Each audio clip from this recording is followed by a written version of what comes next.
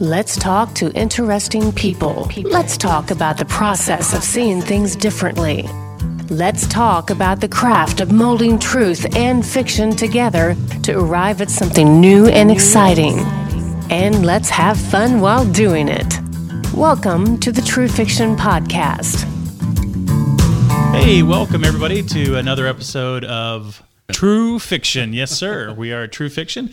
Here along with my creative partner, Norbert. Today, we get to talk to Rick Sotomayor, an amazing relationship counselor. Rick, how you doing today? I'm doing well, guys. How are you all doing? We're doing fine. Doing well. Let's talk about your job. What now? I said relationship counselor, but what do you call it?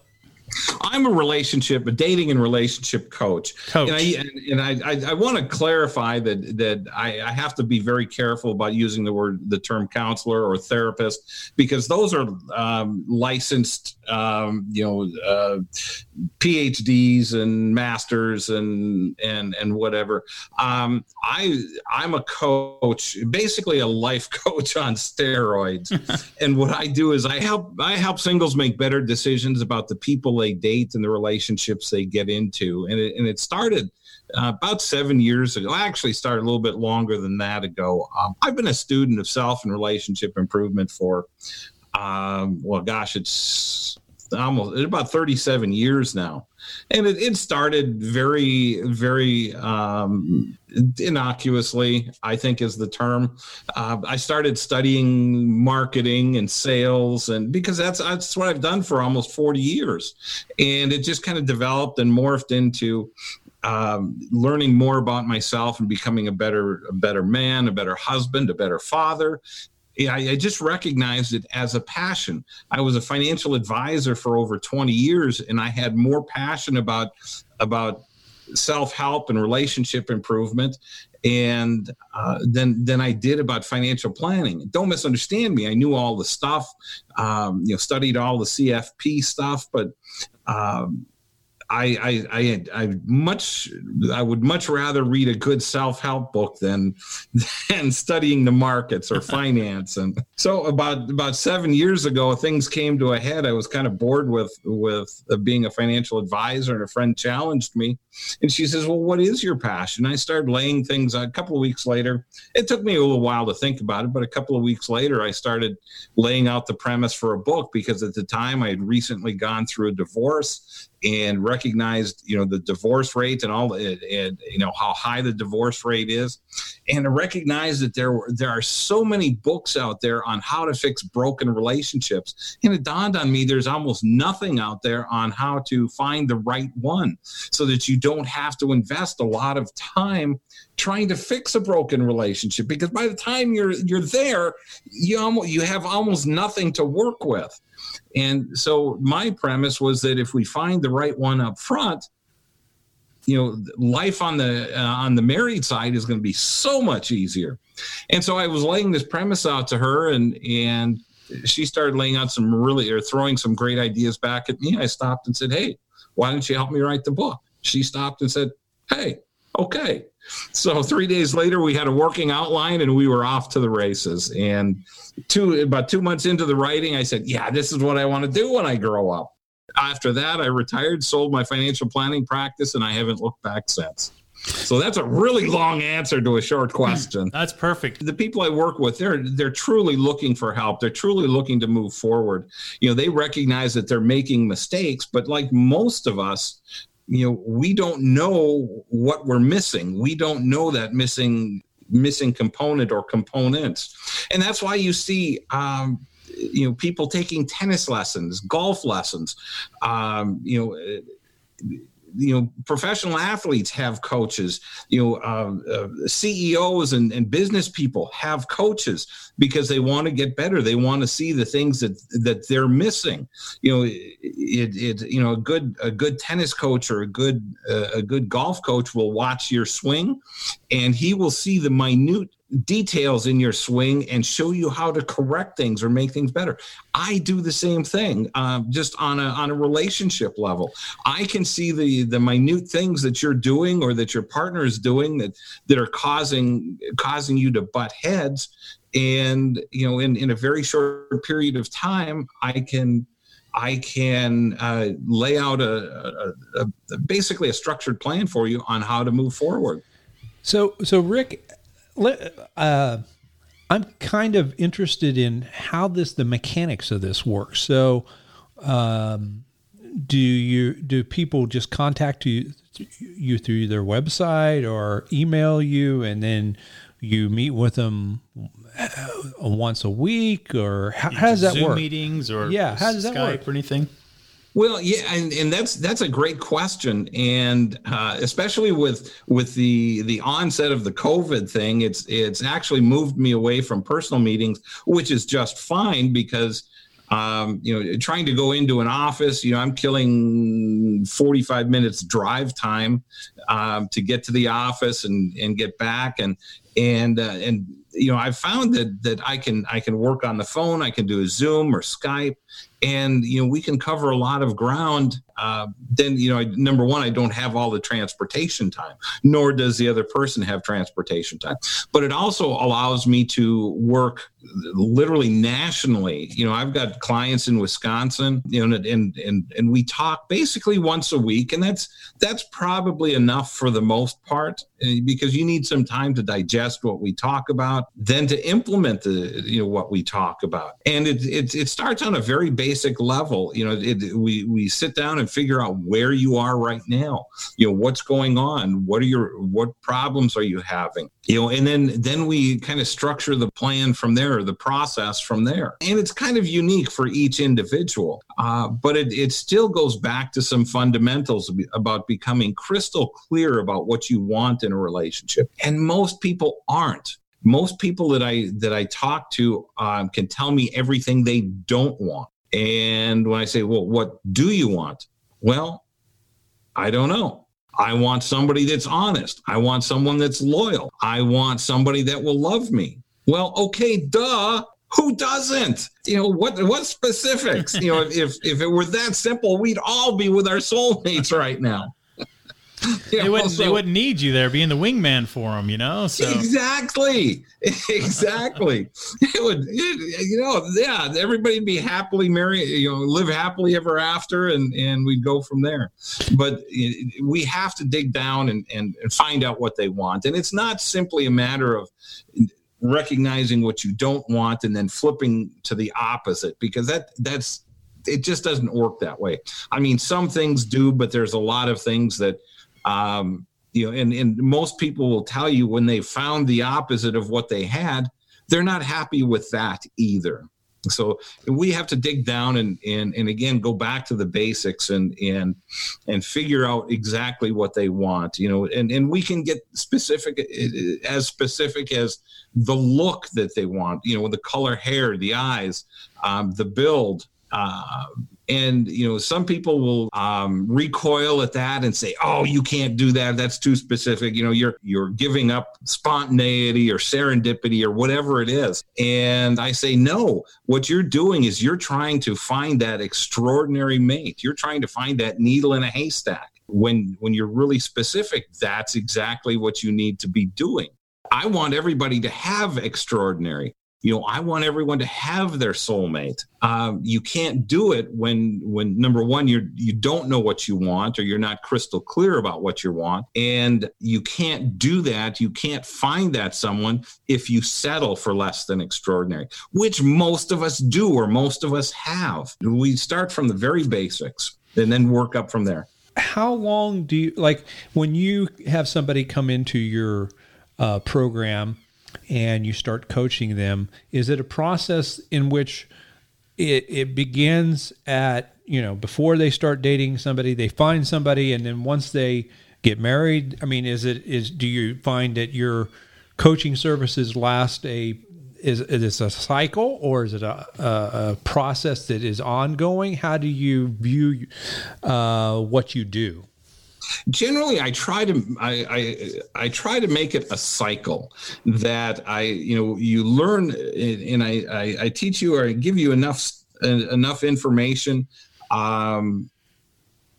to be able to move forward on your own. I don't like dragging it out for months or years. If you need to come back, if you're struggling and you need to come back for a tune-up or a checkup, great. Let's do that.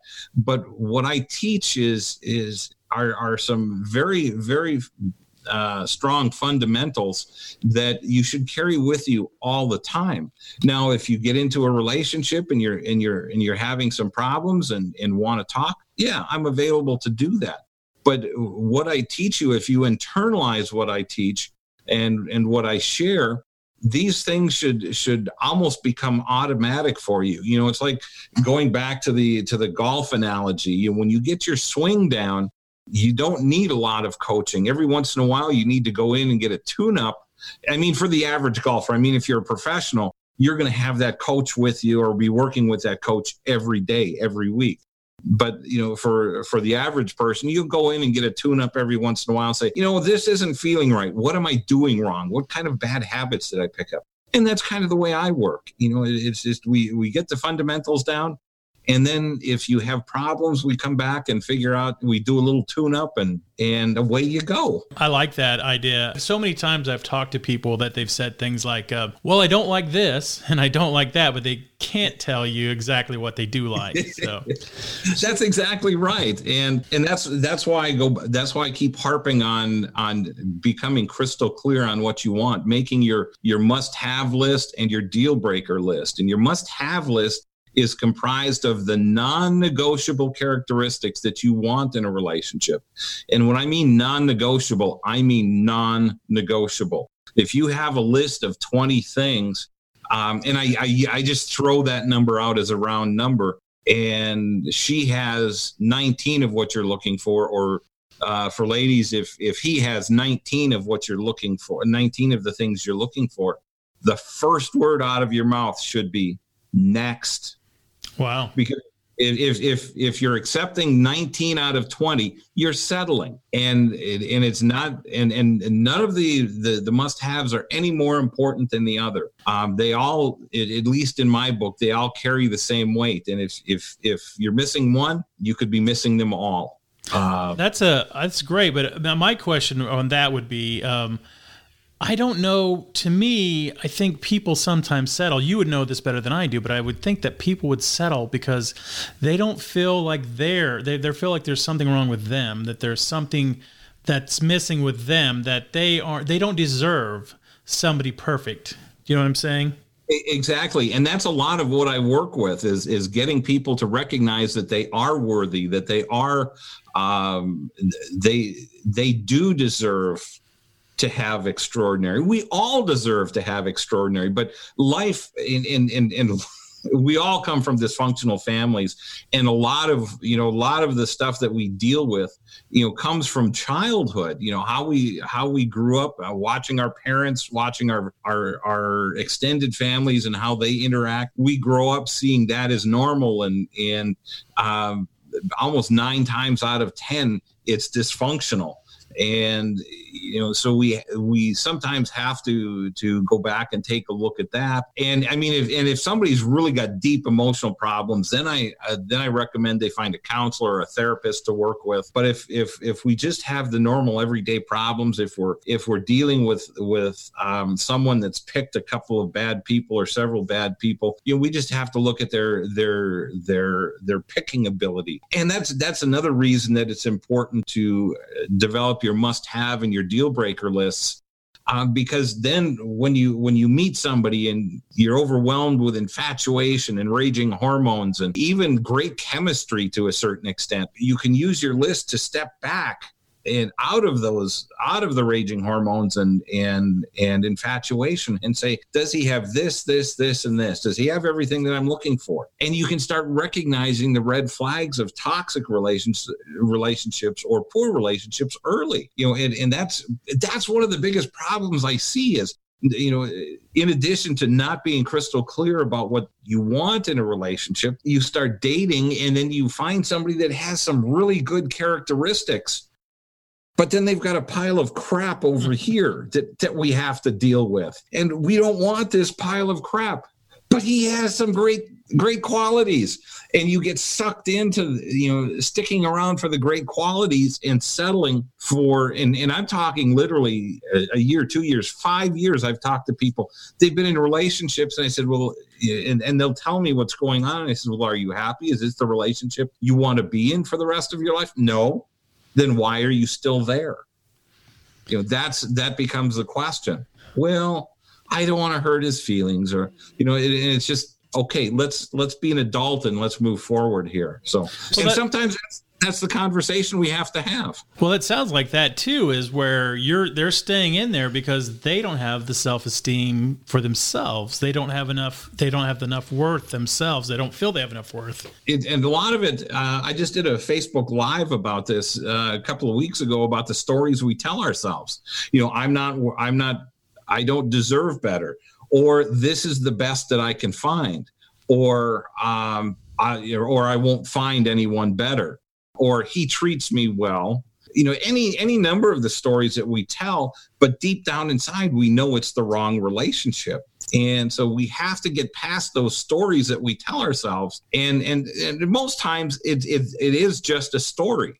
We can move past the lower self-esteem just by changing the stories that we tell ourselves, that you are worthy, that you do deserve better, and that extraordinary does exist. It's a little harder to find. You have to spend a little extra time doing it. But when you do find it, to a person, literally every extraordinary couple or soulmate couple that I've talked to has told me virtually the same thing, almost word for word, that my mate has brought more to this relationship than I could ever have imagined. That's great. And it is to a person. They have all said that. So, Rick, I got a question for you. I was thinking about this as you was talking about that. When my daughter, who when she was 2, she was a slow talker, and so we got a speech therapist in. What I didn't know about speech therapy is that the speech therapist evaluates the kid and teaches the parent. I had homework. I had all kinds of stuff. So basically, you do the work in order to help teach the kid, because this therapist is only going to be there for an hour a week. You've got to want to learn and apply the coaching that you're putting out. Do you find that most people, by the time they get to you, are ready to put in the work? Because anything worthwhile, you have to put effort and work into in order to make it work. Well, that's a great question, because most are very serious about it, but you can pretty well, I can pretty well tell who's going to be really serious and do the work and who isn't. And it comes back from my financial planning days, who's coachable and who's not. And what it boils down to, at least in the dating and relationship world, is if they start telling me their story, and I'll listen to it for about 15 or 20 minutes, and then I can start laying out pretty much where they are and what they need to do. And if they start coming back to me with yeah, but that tells me they're not ready for serious coaching yet, because they have other details. They have, and I've had one woman that was so frustrating. I was on the phone with her for an hour and a half, and it just got to the point at the end of the call. I said, Linda, I'm sorry. There's nothing I can do for you. You want me to fix your boyfriend and not you. You want some magic, want me to wave some magic wand over him so he'll treat you better. I can't do that. So that was, 90 minutes of time invested, and I'm guessing wasted, because she wasn't going to listen to what I recommended. So you have to be willing to do the work. You have to be willing to put in the effort, just like an athlete, just like the speech therapist, or the parent. with a child that needs a speech therapist. You have to be willing to do the work because you're there. I can guide you. I had one client that he walked out of my office all fired up and ready to go, and he'd come back the next week. No, I didn't do it. Well, why not? And so I eventually had to cut him loose because, we'd meet once a month and he wouldn't do any of the things that I recommended. And we were just wasting our time and his money. Fear is strong sometimes too. It's the fear of rejection. There's a lot of fear out there for people. I'm not saying that's what was going on, but it's crazy though. Yeah, that is a huge factor. Fear of being rejected, of missing out, whatever it is. And again, most of these are just stories that we tell us, and I always come back with, if you knew you couldn't fail, what would you do? How would you proceed if you knew you couldn't fail? When you can instill that mindset in yourself, it becomes very, very powerful. And people will try almost anything to be able to move forward. So what would you say? I'm kind of interested along that line is do you find the most successful candidates, the people that you coach, are they male or female? Are they younger? Are they a little bit older? Who do you have the most success with? Generally, the most successful are people over age 40, and nothing against younger folks, the millennials. Things that I teach are applicable for anybody from 18 to 80. But I find the most serious ones are 40 and above, the ones that are back in the dating world again. They've been married for 20, 30, 40 years, and all of a sudden find themselves in a place they had never expected to be, and many times through no fault of their own. So that they're diving back into the dating world, and things have changed over the last 20 years. I mean, we've got texting, we've got online dating sites, there's instant messaging, there's social media, and all kinds of things that just weren't available 20 or 25, 30 years ago. And so that becomes overwhelming. The other problem is that when people get divorced or become widowed, they are typically surrounded by married friends. Part of it is helping them to developing new circles of friends, single friends, so that they can start, for lack of better terms, marketing themselves in different circles, because it's great to have friends that are married, but after a while it's uncomfortable to be the third wheel. Everybody's coupled up except you. Let's be real. We all have that desire to be with someone. So let's put ourselves in a position to be able to meet other singles, and you can't do that when you're hanging around with couples. I wanted to get into something a little bit different. So I talked to you a little bit about this before on the pre-interview, and I just wanted to get to it again. So toxic relationships, they are different than toxic people? Well, I think they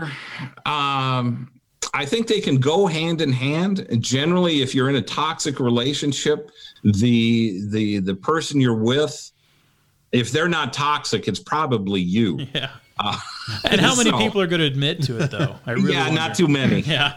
You might get a few that'll raise their hand and say, "Yeah, I'm the toxic one. I need help." But for the most part, the people that I work with are not the toxic ones. They may be damaged because of that relationship. I go back to having your must-have and your deal-breaker list, because that way you can start seeing red flags very early on and start recognizing, code of, and you need to spend a little time discovering what emotional immaturity looks like, what codependency looks like, what narcissism or narcissistic characteristics look like, or narcissistic traits. And because even if somebody's not a narcissist, if there's enough traits there, they can literally destroy you emotionally. And I've had several friends that have gone through those types of relationships. And it is very, very difficult when somebody's been beaten down verbally and emotionally.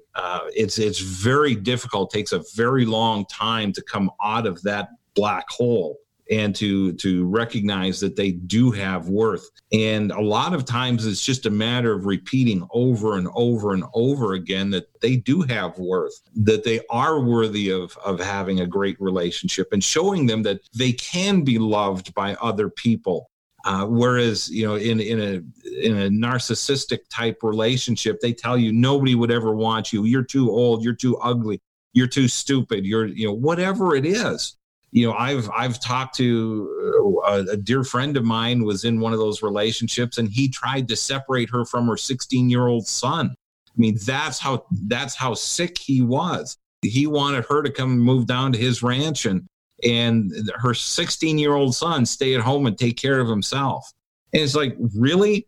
Who would do that? But there are some sick people out there. That's definitely a red flag. Yeah, absolutely. Absolutely. That's a glowing red flag. Absolutely. Yeah. Well, it is. These people are so warped and so sick that they literally will wrap you around their finger, and they think that you're so incompetent that you can't do anything on your own. You can't make judgments on your own. You can't decide for yourself, that you need them. It is very, very difficult for people to break away. But once you do and start becoming healthy again, you will see how toxic that relationship is. And it takes time to heal from that. And just like it takes time to heal from a divorce or loss of a spouse through death, it takes time to heal from those things. And especially for divorce, we've morphed, and in a toxic relationship, we morph or we change to try to adapt to that relationship, to try to accommodate the other person. And what we end up doing is changing so much, so losing ourselves to the relationship. And that's another part of those toxic relationships, that when we come out of them, it takes us a while to find out who we are and get back to who we were before that relationship. So, Rick, my thought is, like, as you're going along and doing this, has culture impacted what you see out of people at all? Well, my job hasn't changed dramatically over the last 7 years that I've been doing this, but culturally, I've seen huge changes, and I'm going back 50 years. When I first started dating, we had to call the girl by Wednesday for a date on Saturday. And a couple of years ago, I was talking to a millennial, a young guy. He's in his early 30s, and he said, "Oh my God, you had to do that? Really?" And he said, "Yeah, now we just text somebody, and if I want to date with somebody, I text her and I say, hey, a bunch of us are going over here. You meet us in 2 hours." And that's how they date. And and a lot of the one-on-one dating is gone. They group date. And so there's a lot of social changes that way. Dating wise, I've seen some changes that you don't, people end up in bed far too soon. Although over the last 6 or 7 years, I've seen a little bit of a shift. When I first started doing this, the average time that it took a couple to get in bed was 5 dates, and now it's 8 dates. By the 8th date, most couples are in bed. That's more of a positive shift. But even only 8 dates, come on, we don't know each other well enough, and odds are that you're going to sleep with someone, and then you're going to wake up and say, and even if it's just a couple of weeks later, you have a couple more dates. It's like, oh my God, what did I do? What and so and because it all becomes biological, especially for guys. The clothes come off and Katie barred the door. It's even if we know it's wrong, we're sitting, no, I shouldn't be doing this, I should be running for the door. Oh, come on, let's go, we're in the bedroom. And I don't want to blame media. Oh, I do, but that's what we get. That's what we see on TV. That's what we see in movies. These people go out to have sex. They don't go out to have relationships. And I think a lot of people don't feel that they're doing it right if that's not what they're doing. Well, I think it's even more than that. I think that our social media, for myself, my attention span has become like a fly. If I don't get information in 5 or 10 seconds, or if things doesn't happen super quick, I'm having to work on like concentrating on stuff again, because the social media has been, you got a Twitter thing that happens instantaneously with so many characters. And for me, at least, I feel like it's warped my sense of expectation. Well, and that's a really great observation, because we do live in an immediate gratification society, and you can trace that all the way back to the 1950s with the advent of the TV dinner, and then McDonald's, and then the cell phones, and just one thing after another, the social media, 30 years ago, it was CNN when they first came, or 35 years ago when CNN first came on. 24-hour news cycle. We can consume news all day long. And now we can't turn it off fast enough. It's just, but there are news junkies, there are social media junkies, and you take somebody's phone away, or their computer or their laptop away, and they go nuts because they feel disconnected from the world. But the problem is they're not developing real connections with people. You talk about Twitter and you talk about texting. It's so easy just to text back and forth and not develop a real human connection. And that, I truly believe, is why we're seeing suicide rates go up with younger people, because they have no real connection with people. And God designed us to be in connection with others, to be in relationship with others. So it's we have to get to a point where we can try to become social, and this self-isolation or this COVID-19 thing isn't helping at all. And I was listening to some statistics in California. There's a doctor that says the suicide attempt rate has gone up like 4 times. They've had, in the last 2 months, they've had a year's worth of suicides and suicide attempts. So our culture is just really screwed up from that perspective. Do you try to, when you're coaching people, do you coach them in a kind of holistic way? Are you trying to not only help, because one of the things that it sounds like to me, if you improve yourself through the way you interact with a plethora of people, that'll help you in dating as well as, if you like, for me, like, I'm trying to step back from some of the social media because I feel like it's just made my attention span go to nothing. And I hate that part of it. And do you talk about, like, is that kind of a secondary thing, or not really involved with what you're trying to do, or? And that's part of it. You phrased it a little differently than I do, but to touch on your attention span, yeah, I just heard a statistic that goldfish have more attention span than we do now. I think, I think a goldfish has an attention span of about 8 seconds. We're down to about 7 seconds. So, but yeah, I try to do it more holistically, because as I work with people on helping them develop their must-have list and their deal breakers, I also have them look at themselves, because, you have to figure out, are you the person you would love to date? And if there are issues, if there are things that you want to work on, if you've got a temper, if you want to be better at some facet of your life, well, especially if you're not in a relationship, now's a great time to work on it. Become a better you, become more interesting. And one of the things that I always encourage people to do is continue to learn. What is your passion? What kind of passions do you have? Do you want to play the guitar? Do you want to become a better golfer? Do you want to be a tennis player? Do you want to be a potter, where you throw a lump of clay on and make a pot? Or what are your passions? Become more passionate about. Listen, read a book. Read a book a month. The one of the things that I found not only for myself personally, but in talking to clients and just people in general. One of the things that everybody is looking for, or most everybody that I work for, is intelligence, because intelligence is sexy. There's almost nothing, you can have looks, but if you have intelligence, the world is what, how does the saying go? The world is your oyster. Yeah. Absolutely.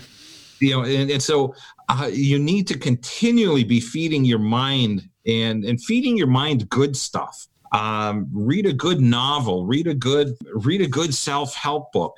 Dating Backward would be a great one. That sounds like a great book. I've heard good things about that, Rick. But there are the point is there are so many great books out there.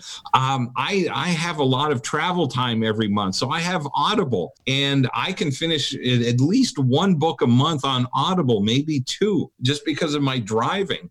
And one of the things I found for myself personally, with all this crazy stuff going on right now, it's so easy to get depressed and run down and just have a really crappy negative attitude. I had to pull myself up out of this funk I was in. Some of it is as simple as standing straight up or sitting straight up, head up, breathing deep. But, you also have to fill your head with positive things. Turn the news off. Stop listening to, talk radio. And don't misunderstand me. Talk radio is fine. But turn some of this stuff off, because you get so depressed or so wound up. And, and again, it goes back to the immediate gratification society. Turn on the radio and you can be filling your head with all kinds of crap. Yeah, I definitely promote podcasts that are positive and have a good message. Something like True Fiction does. Yeah. So exactly. And if you're driving, if you're commuting, podcasts. True Fiction is a great avenue to. Hallelujah. What you're saying is so true. It's something that I discovered. Sadly, I discovered maybe 10 years ago that you are the person that makes you feel how you feel, and putting it out, and you're going to bring it back in. You just put out the good stuff. Be positive, and it's funny how things can flip around for you. Oh, absolutely. And some of the things that I try to teach, are just so basic. Put a Post-it note on your mirror so that you can read it every morning. You are extraordinary, and you deserve extraordinary. Start with that simple mindset. Start off in the morning. Smile at yourself. Just a simple smile. It's scientifically proven. There's a physiological reaction that when you smile, whether you feel like it or not, your body changes, your mind changes, because your mind doesn't know why you're smiling. You're just smiling, and it reacts. And so you got to put a smile on your face, and some of these things are just so simple, but these are some of the things I teach people that they need to do every day. But we get so many messages. We get so many messages through TV, and even driving down the road, you see these signs. They tell you that you're nothing if you don't have this product. And you talk to somebody that's like in a toxic relationship. This person's, they're building a wall, and it's hard for them to break through that wall and see what's going on. Like you said, people will get out of a bad relationship, and it's almost like after a while the fog lifts, and they go, "What in the hell was I doing?" Exactly. And you brought up the term wall, and that's one of the things that I help people do is break down the walls. Because when we've been in a toxic relationship or a couple of bad relationships, we build up these walls to protect our heart. And we have to recognize that it's these same walls that we build up to protect our heart are the same walls that keep out the love that we're looking for. So we have to chip away at those walls and bring it down to a level where you can let people in, and you have to be vulnerable. And I don't mean weak or let people take advantage of or abuse you. I'm talking about you have to be willing to be hurt emotionally, to get attached to someone. You have to get to that point for somebody to get in and to be able to love you. I can't promise you that you won't get hurt along the way, but that's part of the human existence. That's part of dating and relationships. And that's part of what it takes to find that extraordinary mate.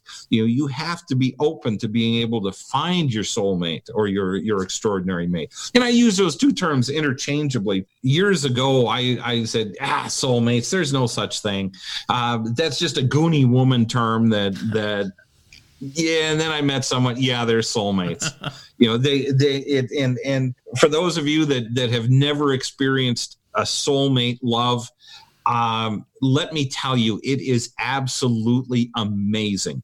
You connect on an intellectual, a spiritual, an emotional, and a physical level. You develop those connections. You typically will speak similar love languages, and then there's a chemistry. And it's not just, love is one thing. Love ebbs and flows, but there's a chemistry there. There's a connection that goes deep into the soul of both of you, that it just binds you together, and it makes you want to be a better person for your mate. It helps the two of you enhance each other. You're not there to tear each other down. You're there to create an extraordinary relationship. And when you find that, and most people haven't, probably 85 to 90% of couples have never experienced that. And that's why I think it's so important to do all this work up front. Get coaching, read books, figure out what's right for you, and find that soulmate, and be patient. Don't just dive in because you're lonely or because you want to have someone in your life. Then that you're dating from a position of weakness then. And I'm not, and I use that term endearingly because I don't want you to date from weakness. I want you to be, number one, you've got to date from a position that you're happy with yourself. You're happy with your own company. I'm happy, I can come and go as I please, but I would truly love someone to be in my life. I'm not going to give up my happiness just to have someone, just to settle for someone. I'm happy enough as it is. I could be happier with someone, but the right one. The right one, exactly. Yeah. But I'm not settling for less than extraordinary. I'm not settling for less than my soulmate. You talk a lot about you say you're a relationship coach, and I think that's awesome. But you talk a lot about dating. Do you talk to a lot of people that are married and that they want a little help too? I do, but generally when I find that I can work with one person or the other, whether they're in a relationship or they're married, I can work with one or the other. If both of you need to come in, I'll send you to counseling or therapy, because generally by that time there's so much going on and so much digging and that needs to be done that a counselor or a therapist are going to get way down into the weeds. And did you hate your mother? Did you hate your father? And that kind of thing. And they will dig up stuff and emotions that I don't deal with. And I've made the conscious decision not to go there. Gotcha. So I got a question for you, Rick, that's a little bit more on you. And my question is, do you consider what you do more of an art or science? I'm interested in how you view what you do. My answer is yes. So how's that? There is science and there is art. A lot of, there's a lot of statistics that back up the things that I teach, but it's also an art. I believe I've been blessed with gifts that God has given me of discernment and wisdom. And a perfect example of that is, as I was learning about myself, and I was just solely learning about myself, but about 10 or 12 or 15 years ago already, people would just walk up to me. And, especially if I was alone, if I was just sitting at a bar having a drink, people would sit next to me. I wouldn't know them. They wouldn't know me. And they'd start spilling their guts about their relationship. And I soon recognized that everything I was learning about me applies to literally everyone else. And they'd talk for 10 or 15 minutes. And I say, okay, this is what's happening and this is what you got to do. And whether they, at that time, whether they followed it or not, I don't know. Who follows the drunk in the bar? It wasn't me. It wasn't guaranteed back then. Yeah, that's right. But but there is some science behind it. Some psychology. I study a lot of trends and what's happening. But there is some art to it. Being able to recognize the problems or the issues that people are having and doing it quickly without having to dig. Communication is an art. Listening is an art. And I think I've been blessed to be able to recognize, people use words for a reason, whether they realize it or not. Their words will betray their heart, their thoughts. And so, I'm blessed to be able to recognize a lot of that. And I'm not the only one. There's a lot of people out there that can do that. It's a combination of art and science. And I think that follows from the financial planning stand, as a former financial advisor, that was the same thing. There's a lot of technology. There's a lot of science behind it, but then there's also a lot of art in being able to create a portfolio for a client. So I just morphing into dating and relationship coaching has just followed a lot of the processes I already knew. I love to hear that because the true fiction is really about creativity and how we handle things, and a lot of it is about the process, about how we undertake certain things, and it's in an artistic pursuit because there's different ways to present that information to people. It is, and a lot of it is presentation, and I can be pretty blunt with people. I had, and this was before I got into coaching, I've had several clients in tears. Let's just put it that way. A friend of mine, we go way, way back, and she was on social media complaining about her current boyfriend and, why she can't find, a good guy and yada, yada, yada. And we ended up having a conversation, and she was telling me how she dumped this guy and he keeps calling, and she would tell him off and what a jerk he is. And I'm using polite terms here. And I said, well, why do you keep talking to him? Well, because he keeps texting and calling. Well, the first thing you do is you stop communicating. You delete the number. You block him on social media. If you want to end a relationship, end it. And the point of this story is I told her to delete phone numbers of guys that would pop in and out of her life for no reason other than that they were lonely and they were looking for a little action. What I ended up telling her is delete all those numbers, block them and delete them and move on. And she was in tears listening to this because I was really brutal with her. She messaged me and texted me the next day. She said, I deleted 23 phone numbers. Wow. And I mean, because that's how many relationships she was trying to, in some way, shape, or form, hang on to. When you're going to end a relationship, when you're going to walk away, end it, move on, and go through the emotions. Don't try to block the emotions. If you're going to be hurt, you're going to be hurt. If you're going to cry, you're going to cry. Don't try to block any of that stuff. Just block the other person.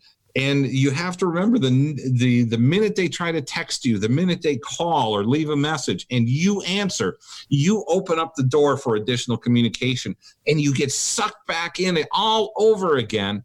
And you have to start healing all over again when you break it off. And so that's probably one of the toughest things that we have to deal with.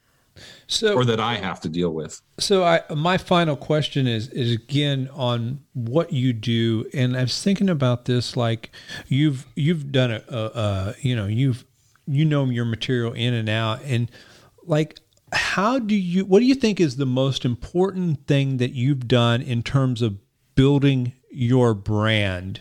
And like I think of somebody that goes from one field to another and go, I just feel like I feel passionate about this, but I don't know how to go from this to something that is not, this comfortable place. And is there something that you would say, okay, this is what I would recommend you do in order to make yourself successful going out into this, maybe a less clear endeavor, if you know what I'm saying?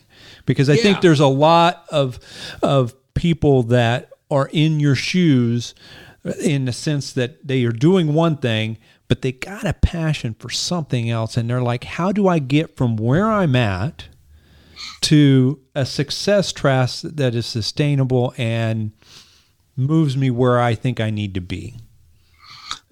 That's an excellent question. Because my field is relatively unique. I mean, I'm not the only one doing it by any stretch of the imagination. I've got connections with dating and relationship coaches and life coaches all over the country. First of all, you have to, just like the relationship you want, you have to be crystal clear about what you want to do. You don't have to be clear about how to do it. There are plenty of mentors out there. There are plenty of podcasts. There are plenty of resources. And just for me personally, I follow a young lady by the name of Amy Porterfield. I follow another guy by the name of Rick Mulready, who does Facebook advertising. Amy Porterfield helps teach you how to create courses and build your email list. There's another gal that I follow a little less, but I bought a couple of her courses, Marie Forleo. She's great about teaching you about business. There's another guy that I follow, Donald Miller, creating business and more along the lines of marketing. There's a plethora of information on how to enter your field. Find if you're entering a field where there's a lot of people, find somebody who's successful and mentor or either try to get them to mentor you, or you watch what they're doing, and if you get the opportunity, pick their brain and figure out how they got started.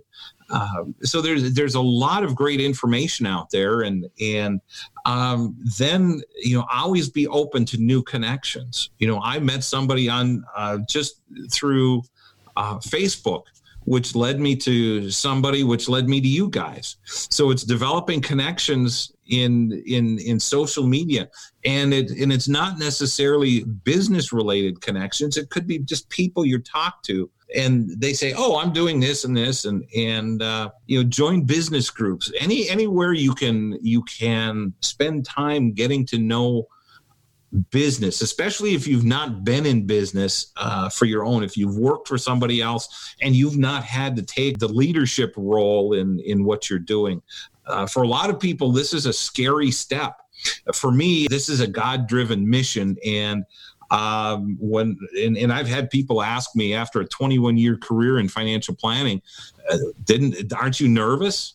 Not at all. It's been a long journey. Don't misunderstand me. It's, have I made a lot of mistakes? Absolutely. But I've been blessed to be able to work through it and build. But, finding mentors, and a lot of these things you can find at little or no cost.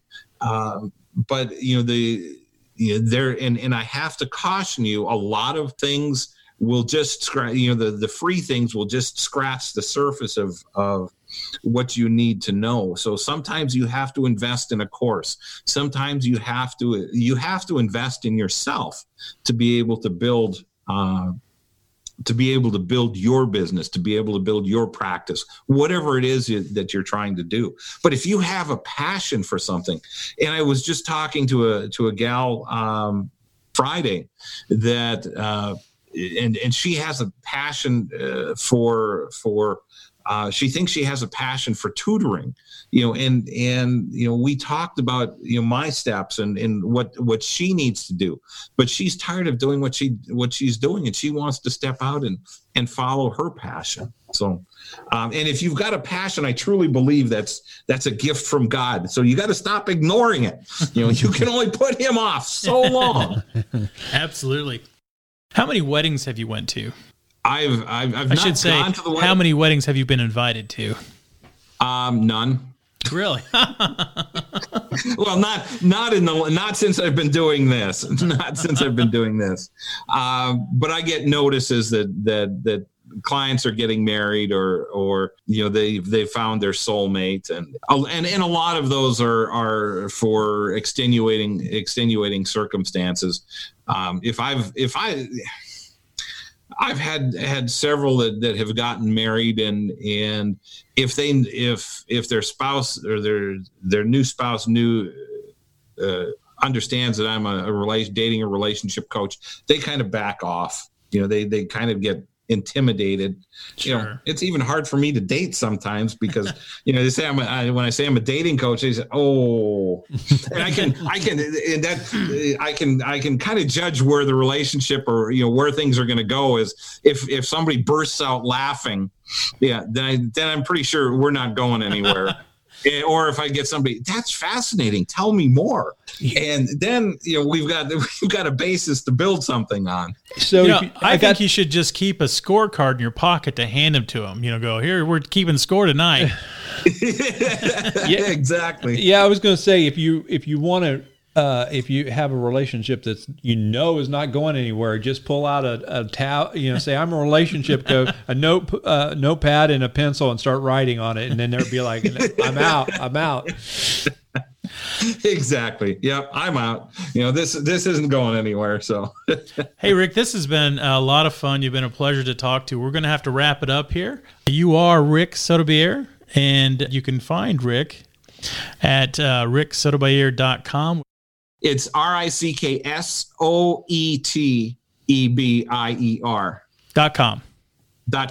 Guys, check out his book, Dating Backwards, by Rick Sotobier and Penny Dunning. Like I said, it's really been a lot of fun talking to you. Hopefully, we will get to talk again one of these days. Absolutely. Whenever you're ready, whenever you want, I'm always up for a good conversation. So, thank you, Rick. Guys. Have a good one. Thanks. You guys too. Have a great week. Bye-bye. You too.